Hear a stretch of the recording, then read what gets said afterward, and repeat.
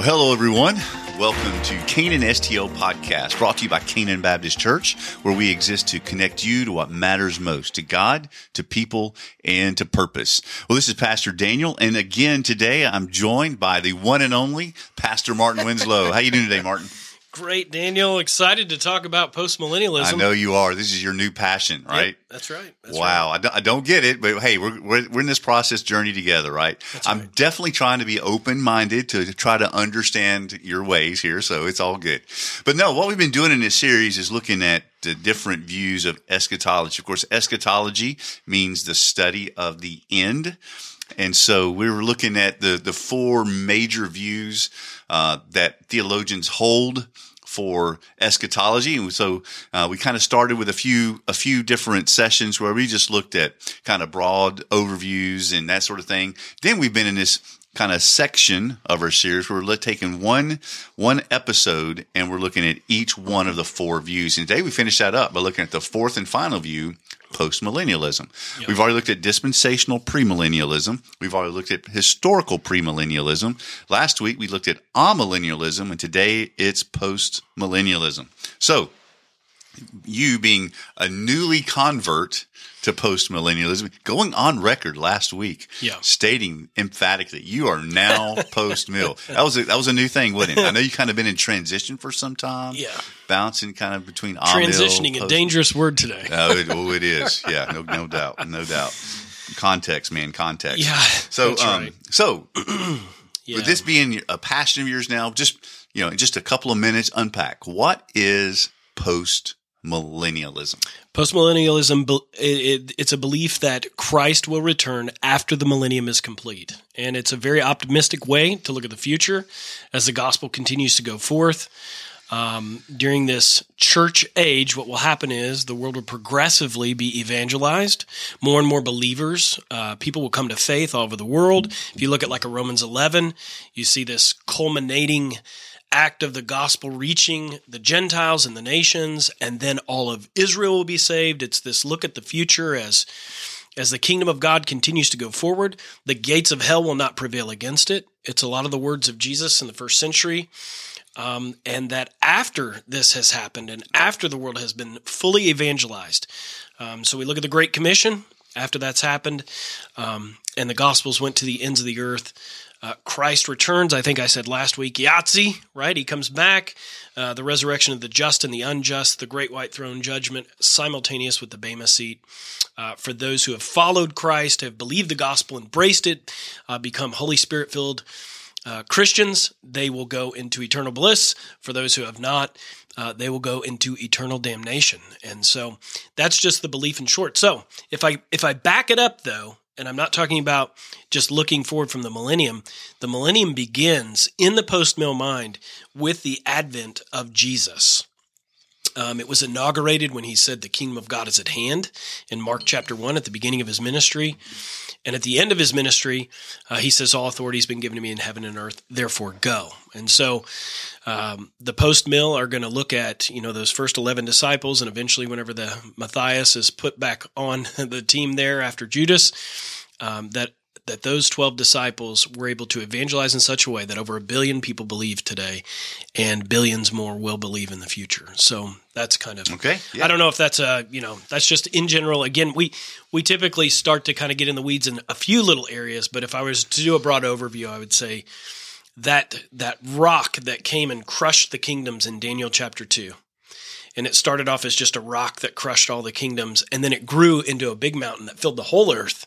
That's kind of a look at the coming of Christ in the post-mill mindset. Parable of the leaven gradually spread. You got it. Yep. I get it. Mustard seed, start small, then Yep, understand. So the belief, but just simply, it's the second coming of Christ occurs after the millennium. That's the term post, right?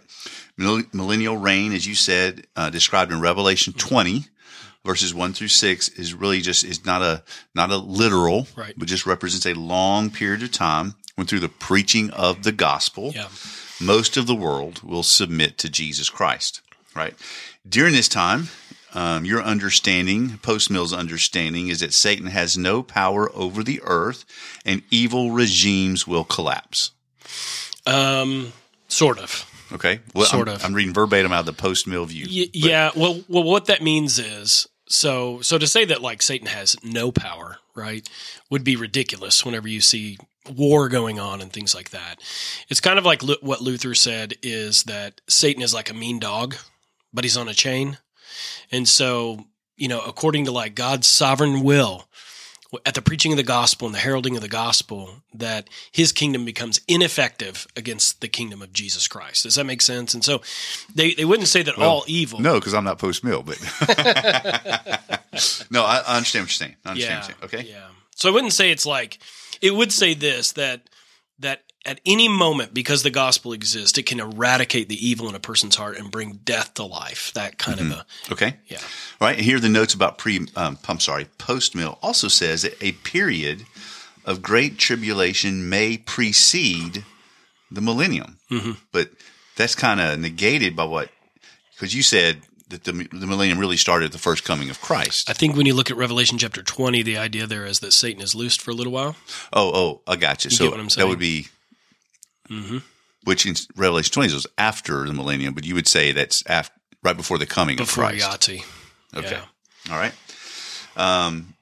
Okay. And we mentioned this earlier that there's a few, definitely a minority in the post-millennial camp, mostly the charismatic camps that would say that what they embrace what's called a dominion post-millennialism, which is that through the contemporary charismatic movement, God has been binding Satan. Yeah. Just through kind of the power spiritual warfare encounters type deal. Yeah.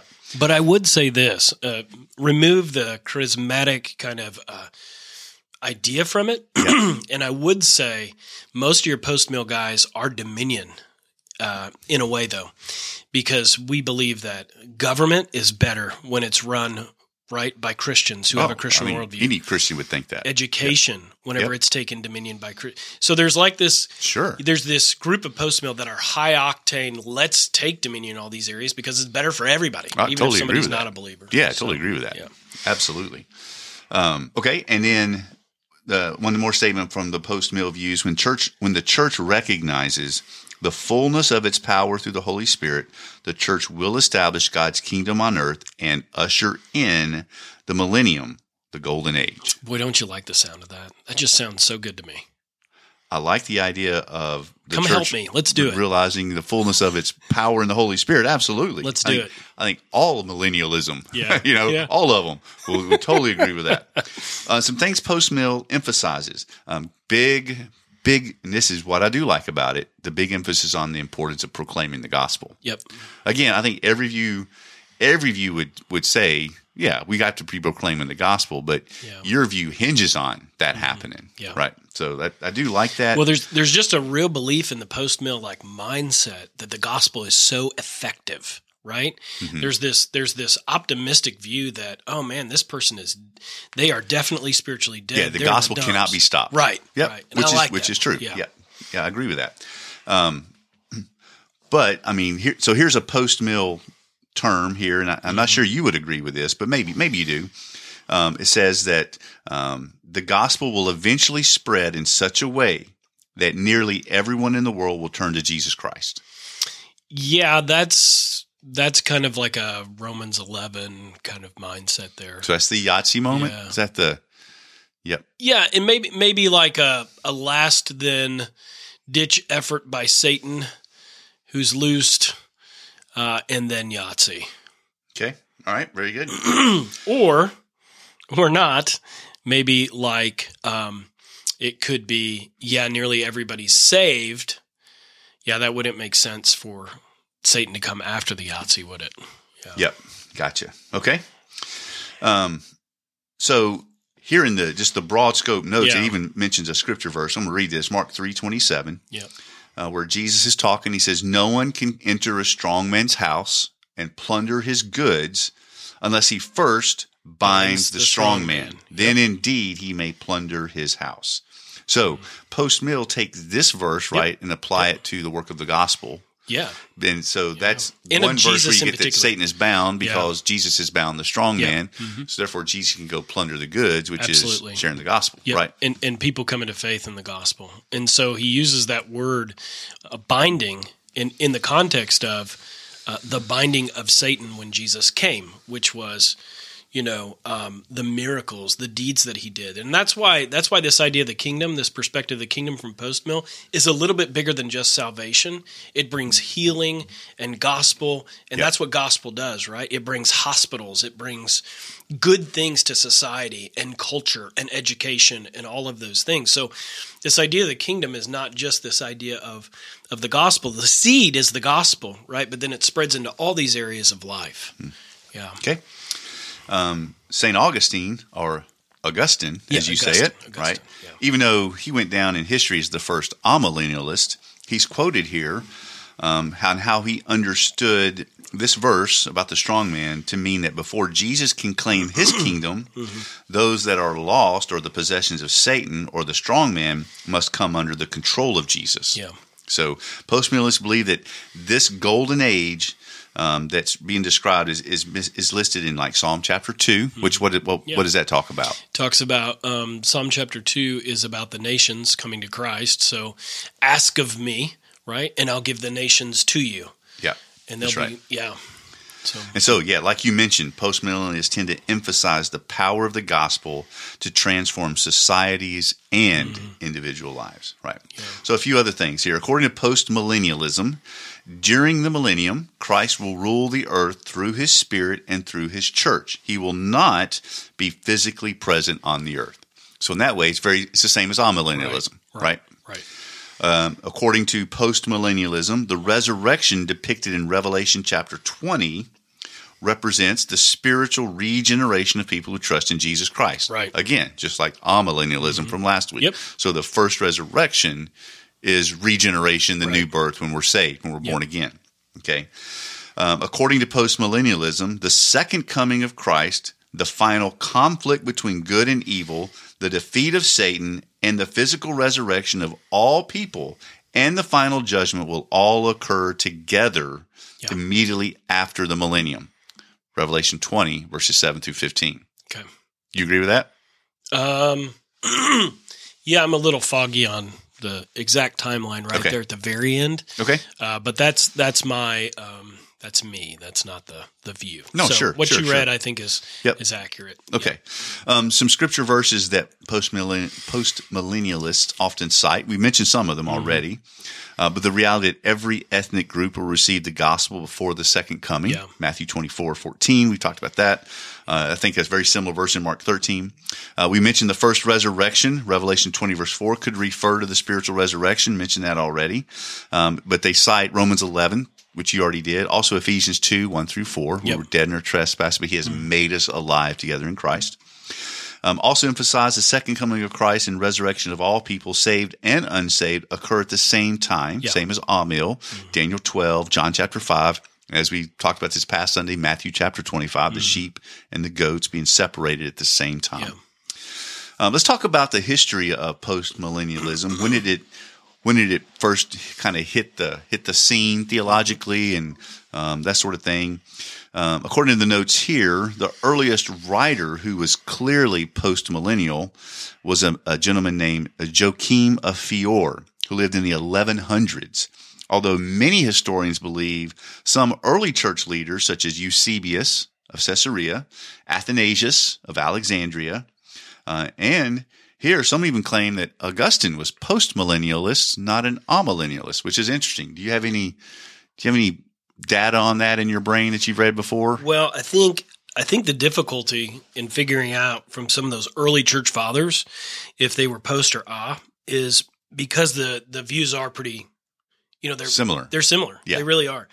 Like you said, the understanding of the first and second resurrection, the coming at the end of the millennium, that kind of a thing, very, very similar. So yeah, you see it as early as probably Augustine, but people are kind of divided on whether or not he was or post, right? And I told you, not too long ago, to make the jump from Oedipus, like I listened to a lecture by James R. White, the apologist, and I was kind of like, wow, I see where he's coming from, because he had been in the Ah camp for so long, and it was just kind of like the final nail in the coffin for me. But its influence really began to take off during the 18th century, so during the more modern missionary movement. When you look at guys like William Carey, the father of modern missions, you'd mentioned Adoniram Judson, right? Hudson Taylor. Even in our own tribe, Lottie Moon, and you Amy see these Carmichael. Guys, it's interesting when you look at those guys, right? Is you see a guy like Hudson Taylor who, he plants all these churches and things, but the other things he did too were hospitals. Yep. Oh, right? sure. He did schools. Started China Inland Mission. Yeah. I think he started something like, maybe it was William Carey. One of them started orphanages. Over 100 schools. Yeah. George Mueller, kind of this, right? These guys did so much for society and culture. Even when you look at like a William Wilberforce, you've got these guys who also are just obsessed with like the morality of a culture, which is pulling away from God. Yeah, if you don't know who William Wilberforce is, he led the charge to abolish slavery in Great Britain. Yep. Which led us in America as well later. It's really spurred the abolition movement here. Absolutely. Yeah. And so definitely the 1800s saw a sharp spike. In post-millennialism with this optimism, hey, the gospel's going to the nations. Things are happening. William Carey goes to India, and that whole country has changed because of the power of the gospel. Right. They get rid of practices like sati, which is where if a husband died, his wife was burned with him, even though she was still alive. Right. These horrible practices that came to an end because of the power of the gospel. Right. So that we saw that sharp increase. However, you saw where post-millennialism really declined. In the 1900s, right, with World War I and World War II, because really the kind of accurate or not, kind of the a perception of post-millennialism is that this world is going to get to be gradually a better and better and better place. Well, obviously, when you have World War I and World War II happen, it was horrific. Right. How the world wasn't getting better; it was getting worse in that perception, right? So you saw this huge drop off in post-millennialism. To even when I was in seminary, and like even Kevin and these younger guys in seminary now, very few of their professors have even addressed postmillennialism as a view to even be acknowledged. However, that's changing now. Yeah. We're starting to see another turn, a rapid increase in those. Like you've abandoned to go to post. R.C. Sproul abandoned and he became post-mill before he passed away. You have other guys like B.B. Warfield. He was an adamant post-millennial. You mentioned Jonathan Edwards, probably the greatest theologian in American history was post-millennial. Charles Hodge, R.L. Dabney, Lorraine Bettner. I don't know who some of those people are, but Augustus Strong. Some pretty big names that are post-millennialist. But today you also have modern people like Doug Wilson. He's kind of a major voice. You mentioned James White. A major voice for post-millennialism. Any others that you can think of that you have read or listened to that would advocate a strong post-millennial view? Bodie Balcom? Yeah, I don't know if I think he switch from he was odd. Did he switch to post? Did you hear that? I didn't. I don't know. Somewhat, it's in my brain. It wouldn't surprise me, but you have a lot of your Presbyterian guys. I mean, Vodie's reading his Bible, so it could be. Now, here's the deal, though. I will say this, and this is what's really interesting, right? Is when you kind of follow like a theological track, if you're trying to be as honest as you can with your exegesis and your Bible, just taking out of the text what it says, you can see, because you can see how hard this issue is, because I'm trying to kind of create a theological framework here to stay within it. You were calling me out earlier before the podcast started on not having a good hermeneutic there in Matthew 24. It got me to thinking for a minute. It's really, this is a difficult issue. Absolutely. to run in straight lines. Yeah. And to do a good job exegetically with, because it's such a big theological idea. Yeah. And so it's like if you're a Calvinist or you're an Arminian, you could say, well, everybody's got a verse here or there that is really outside the lines of your theological framework. That's and right. How do you deal with that? Absolutely. Yeah. That's such a good point. I know we, just for our listeners, Martin and I, we rib each other a lot on this issue, right? But we genuinely are great friends and love each other. And we are both to the view that we want to believe what the Bible teaches. So we're both open to changing our views if we're convinced of Scripture. I think we got to be about that way with everything. Absolutely. So even though we have fun picking each other, we're really, this is a quest. This is a quest just to understand the Scriptures and understand, because we know the Bible's inerrant. And if we don't have proper understanding, it's not the Bible's fault. It's our own limited ability to understand. Especially something, though, as heavy and as complex as eschatology, because there's so many verses, just so much about it. So much about it. And after this, after this is over in private, we're going to get in the conference room and we're going to whiteboard and try to persuade each other, and I want to hear everything. And not just to debate. So, just to no, I could right change. Wrong, I might change. Just to see, just to go in depth in it, right? But if I do change to your position, I'm not going to say it publicly. Somewhere I heard that, it's funny you say that, somewhere I heard that even John MacArthur at one point acknowledged that he might be wrong about a pre-trib rapture. Wow. Yeah. But he said, and this is all speculation. Oh, not speculation. This is hearsay. Third hand. Third hand. Yeah. So anyway, but supposedly he said, well, but I've written so much about it already and taught so much, I can't this late in the game come out as changing my view. I don't know if that's true or not, but I can see that. But, I think that if I legitimately am biblically persuaded that, hey, this is biblical truth and it's not pre-mill, I think I would come forward and say that, because it's not one of our essential beliefs. Right. It's not essentials. And, our statement here at Canaan is, in our non-essentials, we have liberty. So we can agree to disagree and love each other, which you and I do at this point, right? But it's still fun to talk. As long as you keep the love and the fellowship and the gospel centered, these conversations can be had and done very well. Oh, yeah. Well, and I remember growing up. It's very healthy. I think so too. But I remember growing up and hearing people talk eschatology and fighting about it. And I actually avoided it for years. It's probably the least, as far as topically in the Bible. I don't know about you, but theologically, it's probably the least I've studied. And I love theology, and I've studied it for years. But I've probably spent less time there because I've seen people fuss over it and fight over it. But I'm growing to love it. But in this context, it's great.